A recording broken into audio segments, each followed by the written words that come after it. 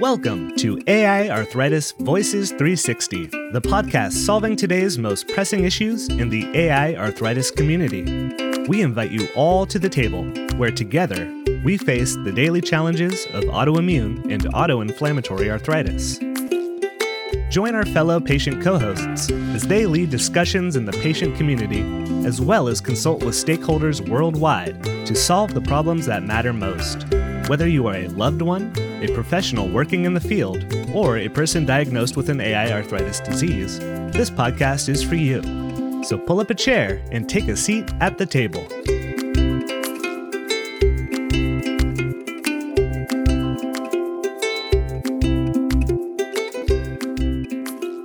Welcome to AI Arthritis Voices 360. This is the official talk show for the International Foundation for Autoimmune and Autoinflammatory Arthritis, or AI Arthritis for short. My name is Tiffany Westrich Robertson. I'm the CEO of the organization, but I'm also a person living with the diseases myself. My diagnosis is axial spondyloarthritis with a sprinkle of some other things in this autoimmune soup that most patients have. And today, I am joined by some amazing experts that we're actually revisiting to the table today. We did an episode together last year on biosimilars, but some really urgent, important information for patients to understand is happening right now. And so we wanted to make sure that we came back to the table to tell you a little bit about it and keep you informed, and also give you an opportunity to ask questions, more questions, and we will come back and give you answers as able. So the conversation does not have to end just because this episode does. So, well, let's meet our guests. So let's start with Michael. Michael, why don't you say hello and tell everyone a little bit about who you are and why you're here? Hello, Tiffany, and thanks for having me here today. I am the Executive Director of the Alliance for Safe Biologic Medicines, an organization that was started in 2010, so now 13 years ago. We were started after the Affordable Care Act gave the authority to the FDA to establish a biosimilars pathway, and we have been very active since then. Prior to that, I was in the Office of the Secretary at the U.S. Department of Health and Human Services, working for the Deputy Secretary, overseeing regulations both on the CMS and FDA side. And thanks again for having me. Great. Let's go next to Dr. McKibben. Hello there. Hi, good morning, everyone. So I'm Dr. Ralph McKibben. I am actually current chair of the Alliance for Safe Biologic Medicines, and I came to that organization through past experience. So I am currently on the Board of Governors of the American College of Gastroenterology, a practicing gastroenterologist, where I did practice management and work with different policy procedures and input. I'm past president of the Digestive Disease National Coalition and still active in the group, where we have an organization of about 40 stakeholders trying to come up with a synthesis of ideas and a consensus on policy and procedure to legislate and advocate on Capitol Hill.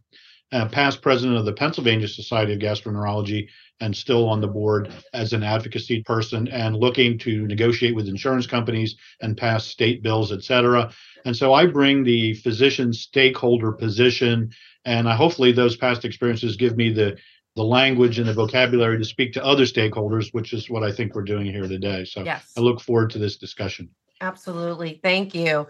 And last but certainly not least, hi there, Andy. Hey, Tiffany, thanks for having me. Yes, I also have been in the biosimilar space since the beginning. I co-founded the Alliance for Safe Biologic Medicines with Michael and with other like-minded patient advocates. And so I am the stakeholder in the room representing the patient advocacy community. I've been very actively involved in the biosimilars landscape. As Michael said, we have either put on events or participated in events in countries all around the world, and really have been the voice for biosimilar policy around the world through ASBM. And my real job is the CEO of the Global Colon Cancer Association. There are many biologic medicines for colon cancer, and so it's an extremely important area for us.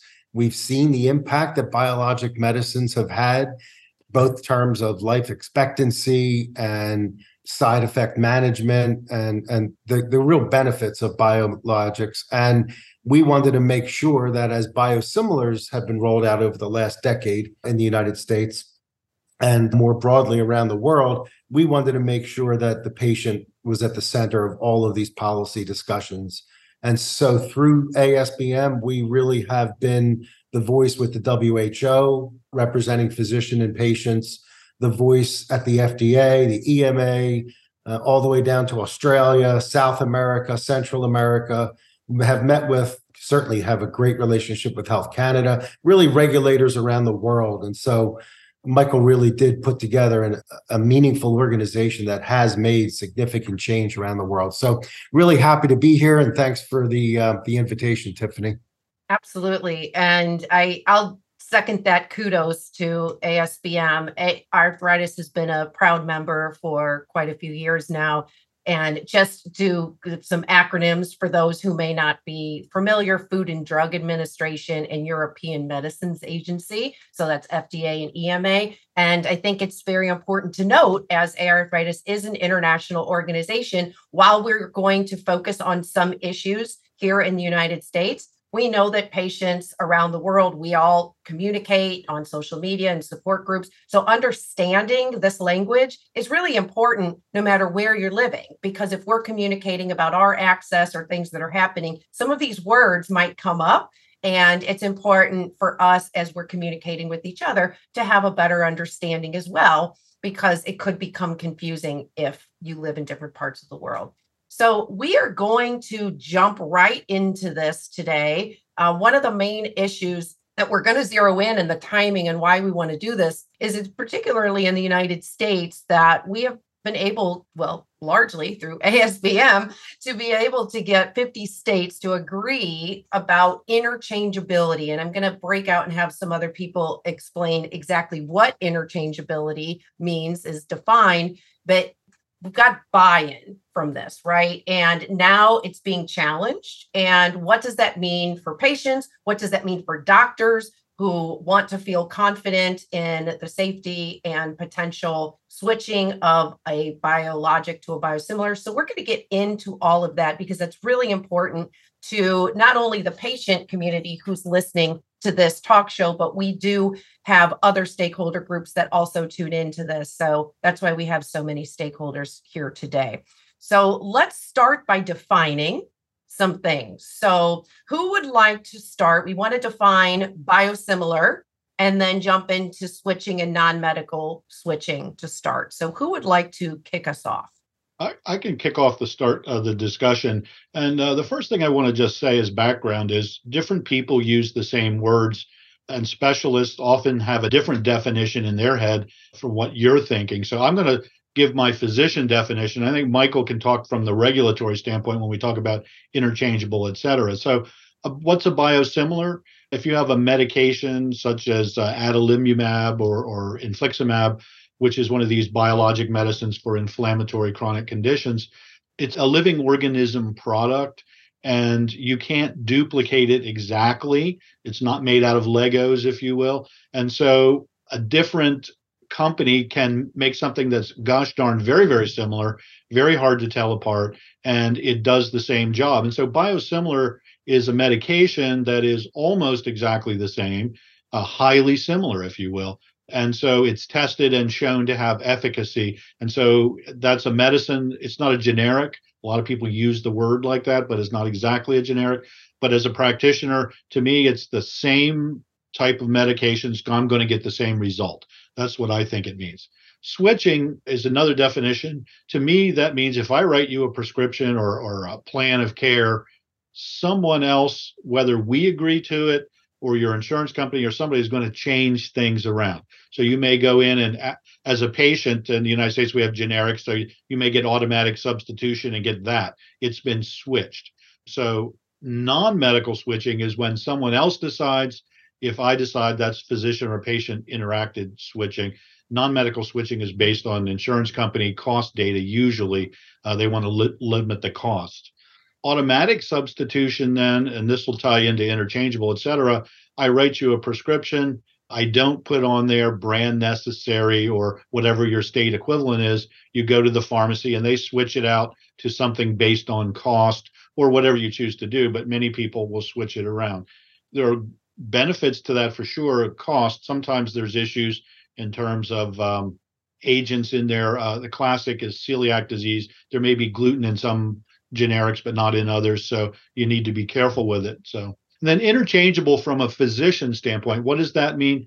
Means that I have been given the assurance that there's extra data that shows that your biosimilar isn't just highly similar, but we've done extra studies to show that there isn't any unsuspected side effects.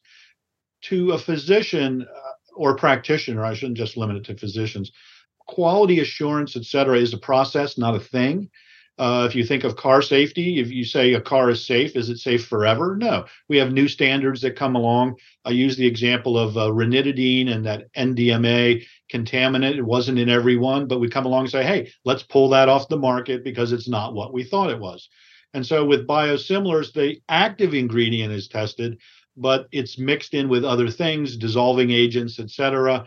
And so we want to make sure that this is truly staying the same, and that extra data gives me the assurance. Usually, and Andy can talk about this with his experience in advocacy, is that when you go to the pharmacy with your prescription or the infusion center, they may change it to something else because of that higher level of assurance without checking with me first. So that's the physician definition of those words. And I think we can get some comments from the other folks too. Great. Yeah, and I'll just pick it up from there with regards to from the regulatory perspective as a former regulator and from the legislative perspective as someone who was a former Hill staffer.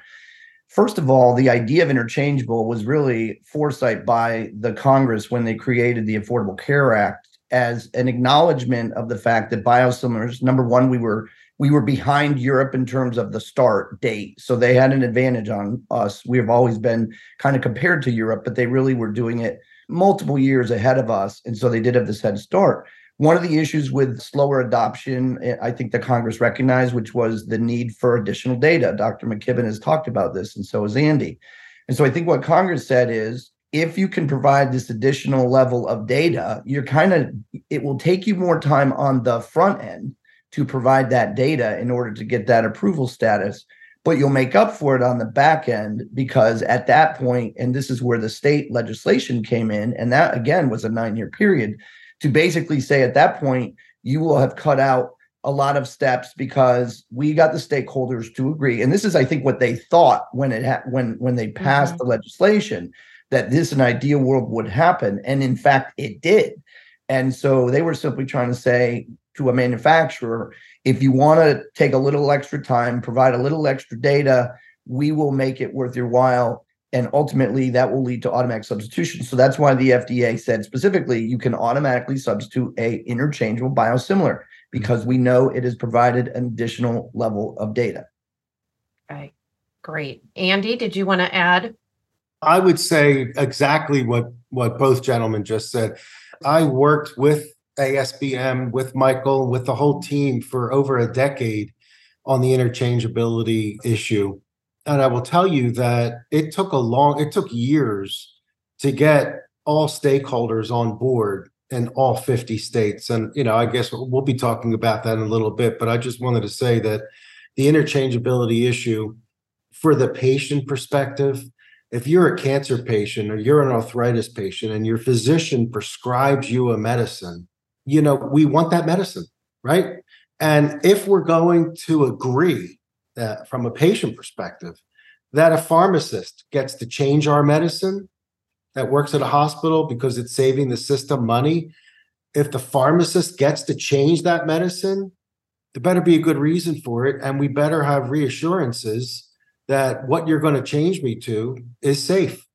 And the fact is, the selling point for getting all stakeholders to be on board for this was that interchangeability has a higher level of data standard requirement.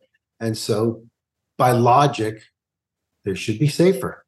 So that's my perspective. I want to just clarify one thing, kind of piggybacking both on what Andy just said and what Dr. McKibben said earlier.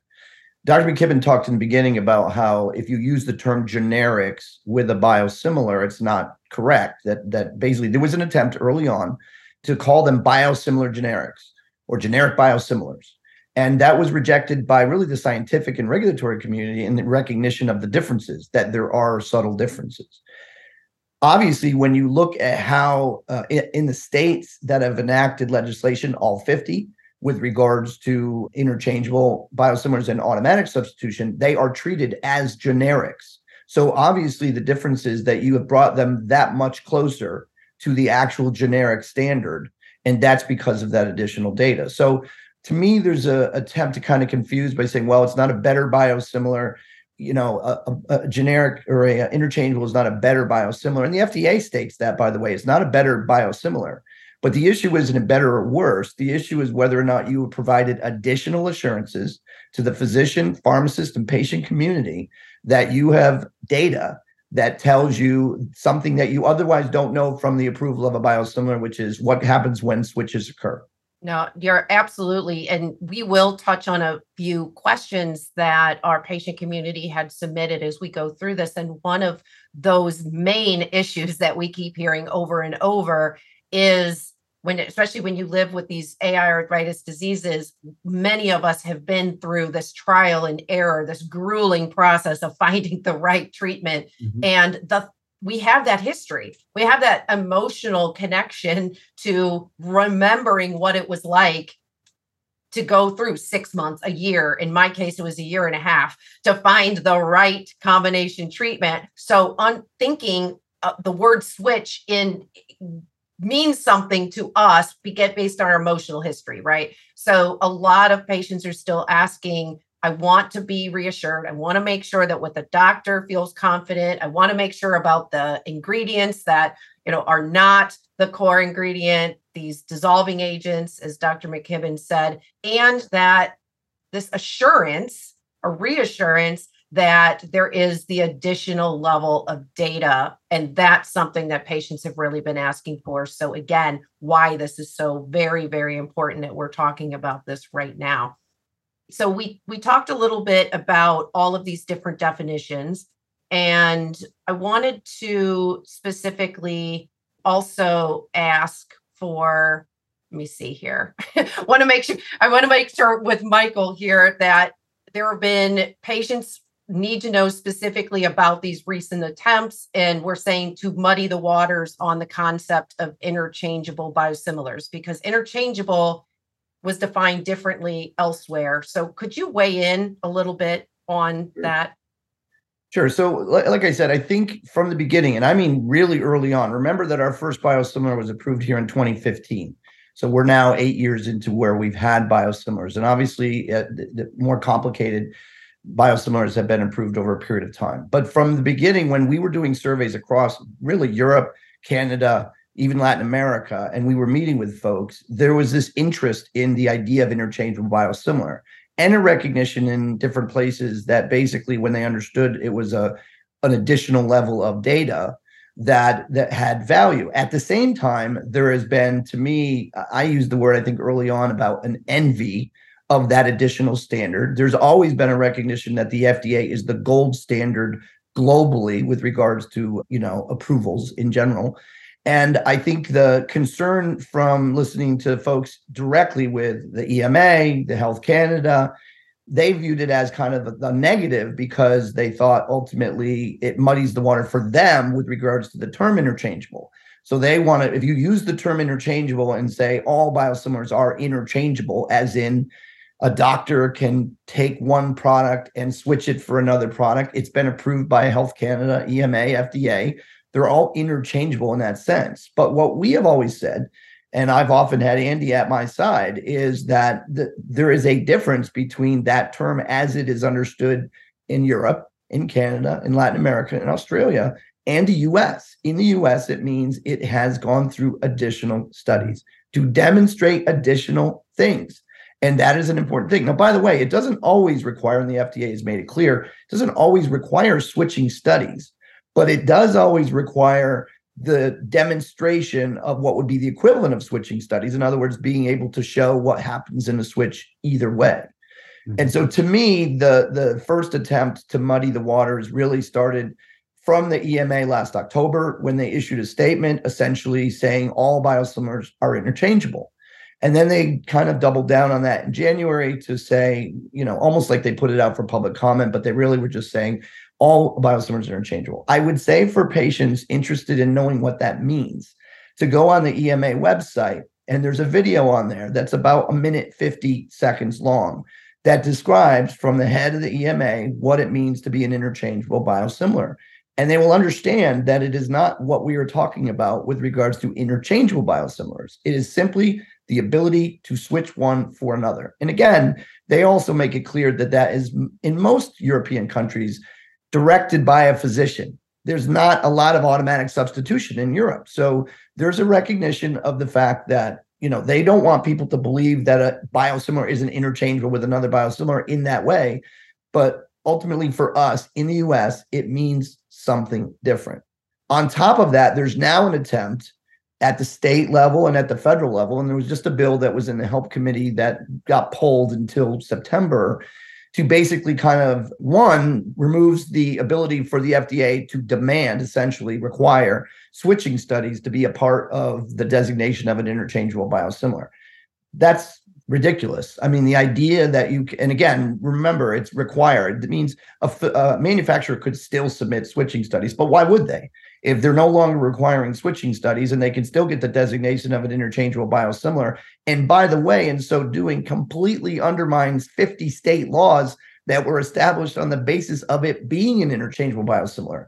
To me, this is an attempt to basically drive uptake by changing the rules in the middle of the game, which is unfair to lots of stakeholders, including manufacturers, by the way, who have put the additional investment in, but most importantly, to the assurances that patients and physicians and pharmacists were given when they agreed to the legislation. I can tell you, not one state would have agreed to the legislation if it didn't include the word interchangeable biosimilar, number one. And number two, it took us 5 years to get about 4 or 5 states on board. And then it kind of cascaded from there because everybody got on board, and it was the initial stakeholders, disagreements about a lot of different things. And so now you're basically saying, okay, well, we want to change the game. We want to drive uptake. And the reality is that uptake is driven through confidence and competition. And confidence comes from additional data that Dr. McKibben can talk to you about as a physician, and Andy can talk to you as a patient. And competition is competition. And certainly part of competition is a decision by a manufacturer to say, I'm going to apply and take the additional steps, provide the additional data. And I know it's a long game because it will pay off both for us in terms of what we will be able to do in terms of automatic substitution, but also more importantly for the physician and patient community, because they have those additional assurances that mean they can turn their back when a substitution occurs and not worry about it as long as it involves an interchangeable. Just to make a comment here, and I go back to what I said, that safety and whatnot is a process, not a thing. If you look at how healthcare has changed, we've added the patient voice as an example, as a prominent thing. You're supposed to be on decision-making boards and pharmacy committees, et cetera, because those stakeholders were left out.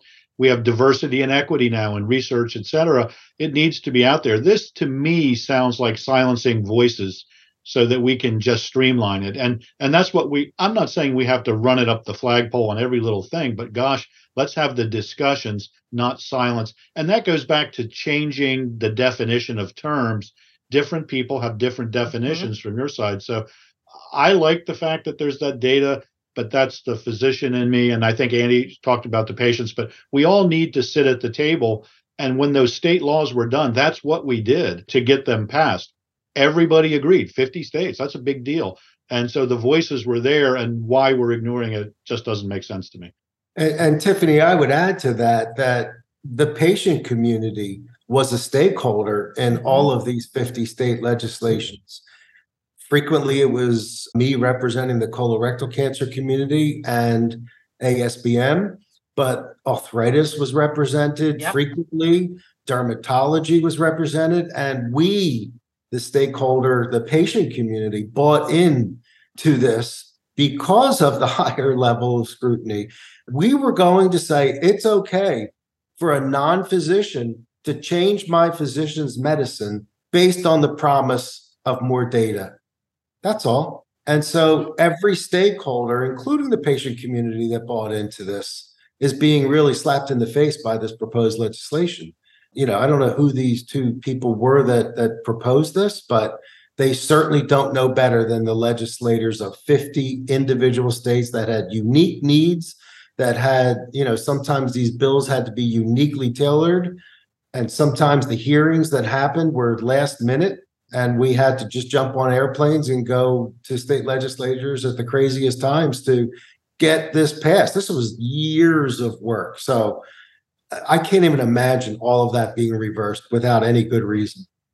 I mean, I would just say one thing about, he said, who is the bill? So the one bill is the Mike Lee bill, Senator Lee. The bill is called the Biosimilar Red Tape Elimination Act. If you can imagine that getting additional data is called red tape, it's really ridiculous that that is the name of it. And it's, again, it's like you call a piece of legislation something to appeal to a particular constituency, of course.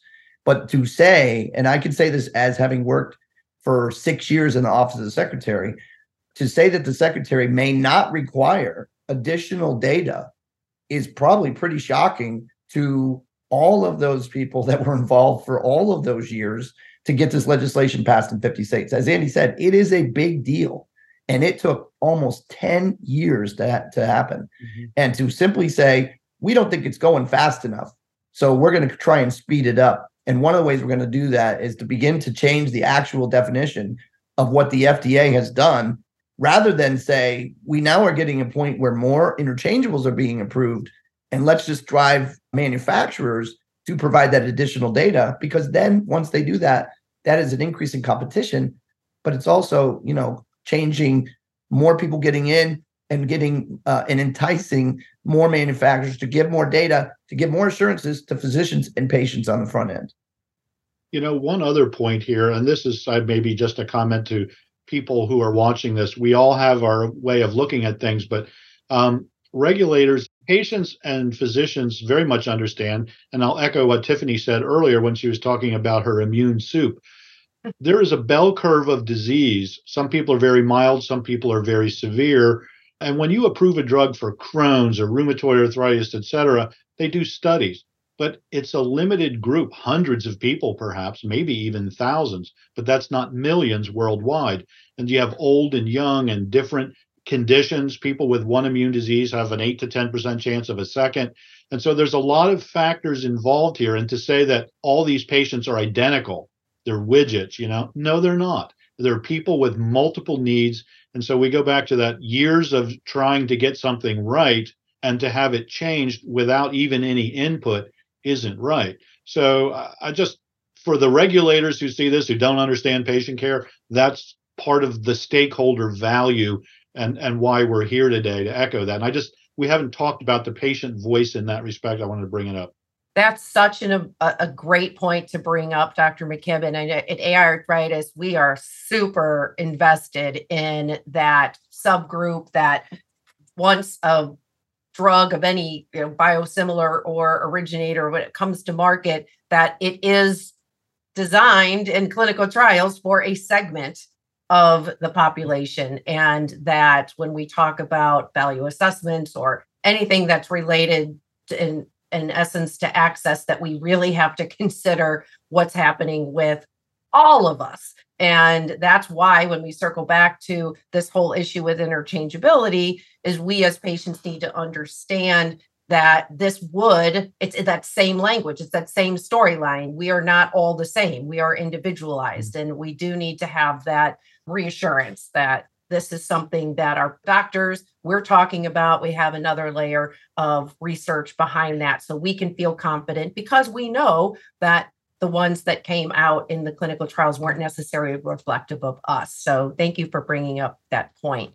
Andy, I wanted to also let you weigh in a little bit, because you have been really part of this landscape from the patient perspective as well. So is there anything that you wanted to add on to the whole conversation that just transpired?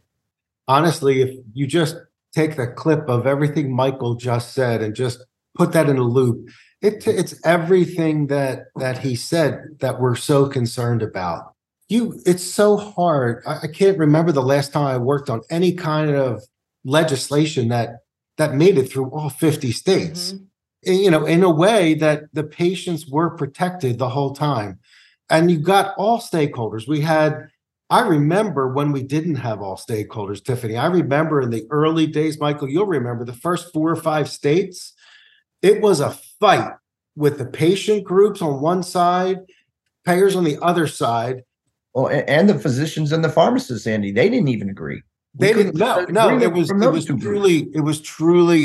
a mess in the beginning, and then we got language that everybody agreed on, that we will promise patients taking this, we will promise physicians prescribing this, and we will promise those dispensing this that if we allow this to happen, we will have higher levels of data. And how do you go back on all those promises to all those communities, the physician, the patients, the payers? The payers were on board for this. It's unimaginable. And to go from where we were in the beginning of everybody saying this is going to break us, to a consensus building with saying this does make the most sense for patients. This makes the most sense for those prescribing it. And everybody was good with it. Just for example, the notification provision. In the early days, the push on the other side was the pharmacists didn't want to notify the physicians that a switch occurred. Like it was something bad occurred, a switch occurred, and we don't want to notify the physician that a switch occurred. And it was this whole crazy thing of this wrong perception that notifying a physician would be bad for a patient. And I'm standing there, the state legislature saying, could anybody explain to me how notifying my physician, if I'm a cancer patient, that a drug that he or she prescribed for me was changed by a pharmacist? Who doesn't want their physician to be notified? Who doesn't want that to be part of the record? All these issues had to be resolved in order to sell this to 50 states. And it all literally came down to, we can trust at a higher level being switched from one drug to another if there's switching studies done, if there's more data done. And that was the promise of this whole thing in every single state. So it's almost every stakeholder that was involved in this movement, this decade-long movement, we're just shaking our heads saying, this is a political thing, has nothing to do with patients. It's in the worst interest of patients, and we just hope it dies quickly. That's my take on all this. Can I just jump in there? And there's much bigger things we're worried about right now, so this shouldn't even, be at the forefront. So go ahead, Michael. Sorry. I was just going to jump in and say, so to Andy's point, part of the issues, the things that went as parts of compromises in the beginning with regards to the whole idea of automatic substitution. Remember, important, I think, for listeners, we're talking about not to say one biosimilar is safe and one is not. That is very clearly not what we're talking about. What we are talking about is the ability to make a switch from a physician prescribed without going back to the physician. That's a non-physician directed switch. And that is something, by the way, that most of Europe doesn't even do. The physician is involved in most of the European switches that go on. So that's the first thing. That was, in some respects, what we did here in the United States. Kind of like when a manufacturer goes through the additional data steps, it's a long game, right? It was a long game to say we're going to go, and we didn't know when we started we would ever get to 50 states. We didn't know that. Really, the issue in the beginning with the pharmacists and the physicians was physicians wanted advanced notification of a switch. They didn't want 72-hour notification. They wanted prior notification. And that was a big issue. And to defend the pharmacists on that, it was a matter of burden on how do how is that possible? How do you do that? We had the chairman of our advisory board, Dr. Schneider, who is a pharmacist, testified. He's an Arizona pharmacist who testified against the Arizona Pharmacists Association on behalf of the bill to say, you're being selfish. You need to look at the bigger picture. And believe me, that was a big thing for him to do. So the reality is, though, when you're talking about what this is a non-physician directed switch. That's different for patients. Tiffany, you mentioned it yourself. Yep. Andy can talk about the journey. At the end of the day, it is simply something that puts the U.S. ahead of most of the rest of the world, except for those countries that don't really care as I always say, there's a difference between Eastern Europe and Western Europe in terms of the issues that exist. Most of Western Europe has physicians involved. I presented data from a European survey in 2019 that basically talked about to ESMO in Barcelona, specifically showing that even though the confidence is extremely high with regards to biosimilars in Europe across 6 Western European countries, they have a higher degree of interest in being in control of a switch and not allowing a third-party switch than in the US. And that was well received there because in Europe, they take pride in the fact that they have, for the most part, allowed physicians to be involved in the decision-making. And that's a best interest of the patient standard. Michael, to expand on that, you mentioned the surveys by ASBM, but if you look back at the surveys, which are available on the ASBM website, the level of physicians' concern regarding switching and involvement has not gone down over the years that the studies have been done. While each study is not exactly the same, the universal through it is that the physicians are still very concerned. In fact, probably more concerned than they were in the beginning. So this is a big stakeholder group who's very involved in the care, who still, after all these years, says we need to be involved. And I think that's a voice that needs to be listened to. Those surveys have meaning and should be looked at by regulators. Right. So what can patients do to stand up for these patient protections of this interchangeability standard that we've been talking about? Well, I think the first thing, Tiffany, is, and there are multiple bills that we're talking about that are really an attack on it. Mm-hmm. There's the Lee bill, there's the health bill that just got pulled. There's a state bill in Louisiana that basically is trying to completely undo the work by saying that you can just literally insert the word biosimilar alongside interchangeable biosimilar, and that completely eliminates the value of an interchangeable biosimilar.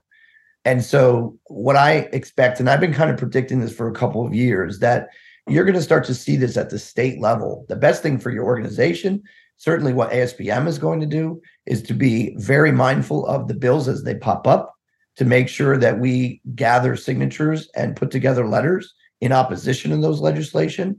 And the reality is we're on the right side of this issue. This is an attempt, again, to drive uptake and to completely change the rules. And by the way, the standard was established by the FDA. The FDA, it took them years to figure out how to go and, without overburdening manufacturers to the point where you couldn't apply as an interchangeable biosimilar. And now they're getting momentum in that regard. And so why would you now change all of that? That's the odd part about it. It's strictly about uptake. And frankly, I think it started with the EMA's statement last October and going into January, where they were just trying, that statement had ramifications here in the US. It wasn't just for Europe. It was to basically say, we think all biosimilars are interchangeable, but it's really words. You're just playing with words because again, if you look at what the EMA says about it in that video, it has nothing to do with what we're talking about. It has to do with, can Dr. McKibben switch a patient, him in charge? Can he switch a patient? And he certainly knows he can, but he wants to be involved. Yep. One other thing about being involved in this process of advocating is we haven't talked about pharmacy benefit managers. Different from Europe, where perhaps they have a single contract, et cetera. Over here, we have multiple payers. And there's a drive. For instance, in Pennsylvania now, we have bills for transparency and auditing pharmacy benefit managers and contracting so they can see what's going on. Because what are we talking about here? We want to change to a biosimilar because it's going to supposedly save money, but save who money, or is it increase profits, et cetera? We want transparency in the process so that all stakeholders can look at the data and say, oh, well, let's do it the right way. This data shows. And when you have carriers and insurance companies not disclosing what they're doing or how they're making decisions, it's important. So I would just say that patients need to advocate. Like in Pennsylvania, we have these transparency laws out there on pharmacy benefit managers, because the pharmacy benefit manager often owns the insurance company now, et cetera. And so the pharmacy and therapeutics decisions are much more complicated here, as opposed to, say, a single payer contract, say in the EU, where you pick the best contract. It's a little more complicated here, and we need that transparency and advocacy. So I would say, what do? be the squeaky wheel and get your voice out there through decisions like this and your organization. Absolutely. And Andy, I'm sorry. Go ahead, Michael. just one more thing I wanted to point out is that I mentioned in the beginning how the EU, EMA, and Health Canada were, I use the word envious, but basically kind of looking at the idea of an interchangeable biosimilar and saying this kind of complicates things for us. What I didn't mention is I also met with the Department of Health in Australia, who were having their own challenges around automatic substitution. And when they began to basically allow for automatic substitution, but in order to assure the patient and physician community, they allowed physicians to basically opt out, thinking that the physician would not opt out, meaning tick a box and basically say, do not substitute. And over 95%, they actually ticked the box. They took the extra step to not substitute. And that was because of lack of data and confidence. When I met over with the Department of Health, and we met with the rheumatology organization in Australia, who was really leading the opposition to this automatic substitution concept, I said to them, I talked to them about, as a former regulator, the idea of interchangeable biosimilars. And I said, there's no reason why Australia could not simply say, we will accept all interchangeable biosimilars that are approved by the FDA as interchangeable here in order to basically help expedite the problems that they were having. And they liked that idea. Now, they haven't acted on it, so I don't want to overstate it, but they definitely, and that's because it's a big difficulty to be able to do that. But in terms of conceptually talking about it, they understood that the stakeholders' pushback in Australia, which is well documented, was because of that additional data. And they recognized the value of an interchangeable biosimilar, and that if they had something similar there, they would be way further ahead. And it took them years to really begin to push through and get substitution levels there because of the opposition of the physicians and patients in Australia. Thank you for that. Andy, did you want to add anything also from patient perspective or things that you all are doing that we can join collectively as well? Just dovetailing off what Michael said in the Australia thing, from what I recall, didn't they do, I think it was called A-flogging, Michael, where A-flagging, where the physicians basically revolted, didn't they? And they had no uptake of biosimilars. They were writing do not substitute, right, on every prescription. Yeah.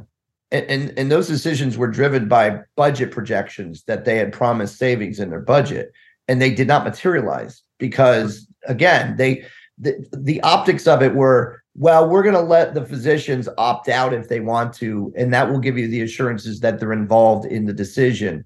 They never expected that the physicians at the level they would take that additional step. They figured that if you make them have to actually do something additional, they will just let it go through and it would be automatically substituted. It didn't happen. The substitution happened at a less than 5% level, which meant the physicians felt very strongly about it. And again, it goes back to this whole conversation is about trying to move forward the whole biosimilar paradigm. We have advantages that are built in the US, in the foresight of Congress when they gave the ability of the FDA, in the time it took for the FDA to get it right, to figure out what additional data, not too much. It's literally a situation where they said, we don't want to overburden because we want to make sure we can get them approved because there's a value in that, but we also want to give assurances. And so we are ahead of the rest of the world with regards to the value of an interchangeable biosimilar. And you will notice that the only attempts to undermine that are not by regulators, they are by legislators who are focused on budgets. They're not focused on policy. They're not focused. They have no understanding of how the process that we've all been describing took place and the years that it took to get the agreements that it did. And it is actually a complete disregard for the patient, physician, pharmacist, all the stakeholders that were engaged in this conversation, because it was years of negotiating to say, okay, I want this, but I'll take that. And let's move it forward. And the momentum really began to grow. And now you've got interchangeables coming out. I just find it incredible that you would, I can't even find a value in doing it other than basically to just bypass the current system and say, you know what, we think automatic substitution is a great idea, and we don't really care about what's being automatically substituted.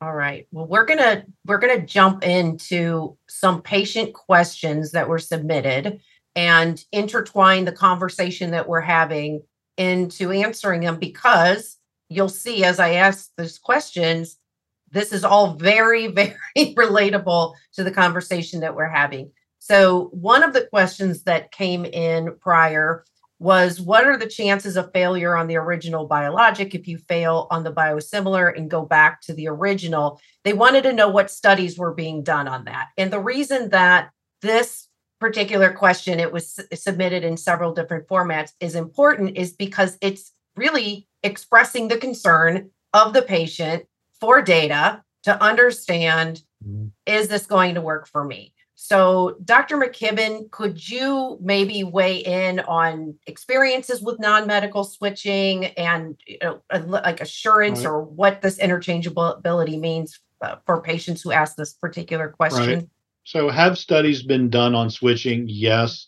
They tend to be small. Let me just back up and just say, when a biosimilar is presented or created, they will do studies that show, I'll use concrete examples, that it works for Crohn's or rheumatoid arthritis the same, and then they extrapolate that it will work then for all the others, and they're not necessarily studied for those other diseases. And so they've done some small switching studies in different places, and there is a background rate of failure, but there's a rate of failure anyway. People who are on a medication for years will sometimes, stop working. So there isn't a higher rate of failure, but anecdotally, I can say myself, I've had 4 patients who were stable for years who failed their biosimilars this year when they were automatically switched. Not automatic, I shouldn't say that. When they were switched, and they agreed to the switch, but they were infusion medicines. So the data isn't there. We don't have registries. That was one of the things that physicians had advocated for, that at least we could do a post-marketing thing and do registries. This data really aren't there, and they tend to be isolated. For instance, they might do one in Scandinavia, Norway, or something like that. And that's not all patient groups are there, not all ages and racial groups, et cetera. So the data aren't universal. There is no big data. And so it's still an ongoing concern. But I think we inherently believe that biosimilars work, and they do, and we have a level of trust with it. But no, there aren't studies going on to keep this going forward. Does that answer your question, I think? Yeah, it does. And Tiffany, could I just add on to that? Because the expression I use as I go around as a former regulator, meeting with physicians and then with regulators, is the absence of data is not data. And that is really what the challenge has been around biosimilars. It has been by those who are saying, show me data that shows that there's failure. Show me data that shows that there's adverse events. Show me data that whatever. And so our response has always been, the absence of data isn't data. It's the same. It's still an absence of data. That's why interchangeable biosimilars are so helpful for physicians, because that's actually the presence of data, right?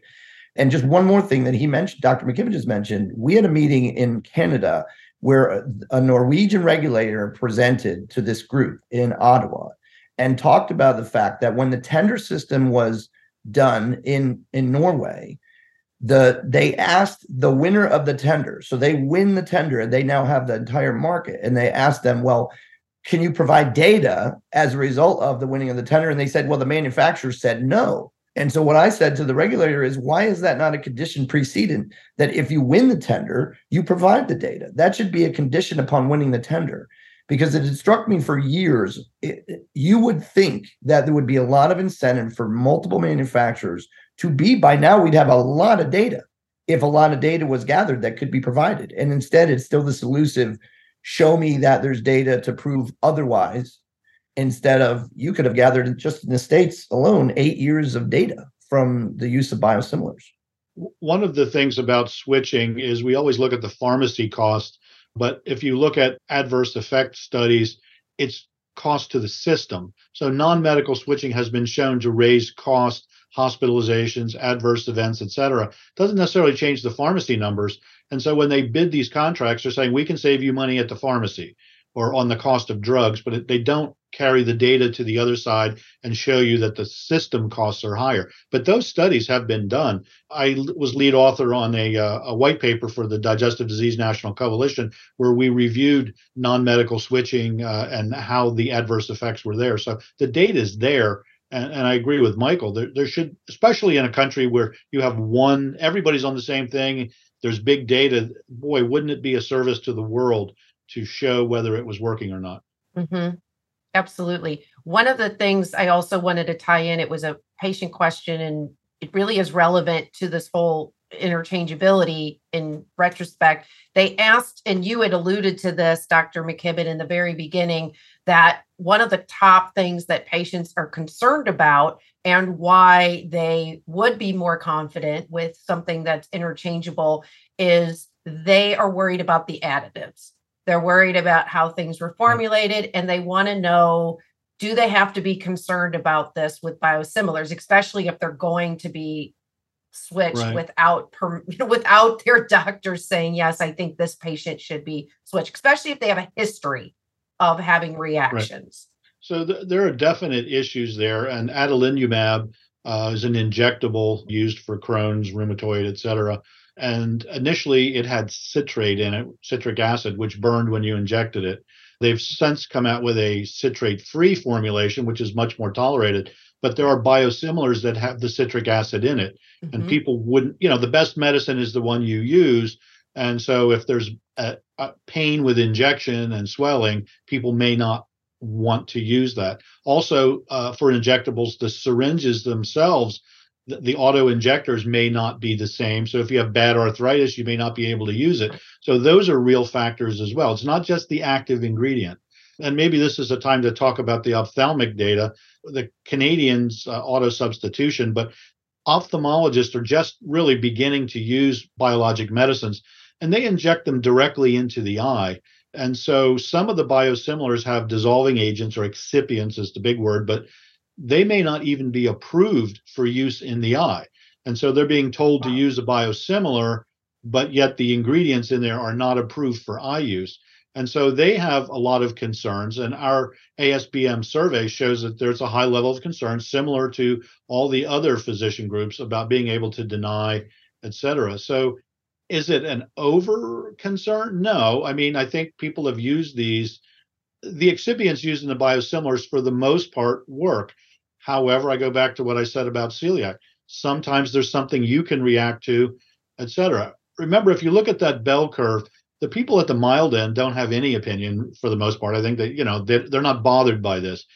It's the people at the high end who are the most complicated, but also the most expensive, that are driving this, and they need to put their voice out there. So yes, you can have adverse reactions, and it needs to be, that's what you work with your physician for, mm-hmm. And we may not even know what's there, but we know that if you have had problems, that we would want to switch you back, et cetera. So it's the high end, complicated patients who should have the biggest concern. I don't think anxiety, but concern. The squeaky wheel gets the grease, and speak up. So we are at time and winding down. So I wanted to just throw it back out on the table and ask each of you if there's a very important takeaway that you would like to wrap up here, and sort of your summary of what our audience really needs to understand. What would that be? Dr. McKibben, would you like to start? Well, I think putting my different hats on, I think my takeaway is to speak up and be part of the decision-making process. Mm-hmm. We talked about laws being passed and stakeholders and representation. There is data out there, and that was one of the reasons that Digestive Disease National Coalition white paper was written. People complain about things, but you feel like maybe you're just complaining. And the fact is, there is data. So I always said, if you thought of it as a comic book, there's writing and there's illustrations, and the patient stories are the illustrations of the points that we're making. And that's what influences our legislators, et cetera. So speak up, advocate, get the words out, and get more programming, and then send links to your representatives. I think, we can't just be an advocate for yourself. That's my message. All right. Thank you for that. Michael? Looking at this whole conversation, and most of it focused around interchangeable biosimilars, if it ain't broke, don't fix it, is kind of what I would say about it. The reality is there was a lot of wisdom in creating the interchangeable biosimilar. There was a lot of work in building off of that wisdom and that creation, and that is at the state level. And there really is no advantage that you could see to changing the system other than just shortcutting it. And so from my perspective, as I tell people as a former regulator and having worked on the Hill, just because someone's trying to pass something doesn't mean it's a good idea. And I would just say, with regards to the types of bills that we're talking about, whether it's the Louisiana bill or whether it's the 2 federal bills, they are attempts to basically circumvent a process that had one goal in mind, and they're trying to do it for a completely different reason. The goal of setting up interchangeable biosimilars was to give multiple stakeholders, manufacturers, an opportunity to invest more, and hopefully it would pay off in terms of the assurances they got. That results in market share, that results in their ability to market their product, frankly, as a product that is, again, back to this conversation of whether it's better or not better. That's up for the consumer to decide. And in some respects, they have decided by passing legislation in 50 states to treat it differently. So that's not about better or not better as to the efficacy and safety. Those are different issues. But with regards to the necessary assurances that allow Dr. McKibben to deal with another patient and not worry about what happened to that patient, knowing that he's already signed off on the process, is really important. And it should not be changed. And we at ASBM will do everything we can to make sure it's not. All right. Thank you for that. Andy? Well, again, everything's been said before me. It's perfectly said. So there's nothing really to add to that, except I would say that to add to "it ain't broken, don't fix it," as Michael said, there's no issue out there. There's no urgent issue that this legislation is addressing. The U.S. biosimilars experience so far has been a success story by every metric. We are probably outpacing Europe, who had a decade of experience before us. When you do, I don't know, and Michael, you may have this data, off the top of your head, but I know I've seen the data presented that the U.S. success story, with the number of biosimilars that have been approved and the amount of time that biosimilars have been here in the U.S., we're outpacing Europe in terms of approval in that length of time. And the projection is that we're going to actually outpace Europe very quickly. It's a success story in every metric. So to wrap this up, as you see, there's a lot to talk about here, and that's why we will continue the conversations in many ways. So we will make sure that all of the links that we mentioned or in association with the groups that are presenting here are part of our panel today will definitely be included. And we want to make sure that the conversation doesn't end here. So you can always continue this conversation as we post about this episode on all of our social media channels, which is at IF AI Arthritis. So that's on all the same on all of them. You can also, if you would like to submit your questions, concerns, comments, you can go to aiarthritis.org/biosimilars. And we have a hotline right there. Just push the button and you've got patients on the other end who are reading those. And then while you're on there, you could also sign up for our newsletter and specifically check advocacy. That way we can follow up with you on all of these efforts that we will be doing to make sure that your voice is heard. And while on there as well, you can certainly find this and all of our episodes and 360ths on our site as well. So thank you all, our guests today. And as I said, the conversation won't end just because this episode does. So thank you all for joining us. Until next time, thank you for coming to the table. Thanks, Tiffany. Thank you. AI Arthritis Voices 360 is produced by the International Foundation for Autoimmune and Autoinflammatory Arthritis. Find us on the web at www.aiarthritis.org. Also, be sure to subscribe to this podcast and stay up to date on all the latest AI arthritis news and events.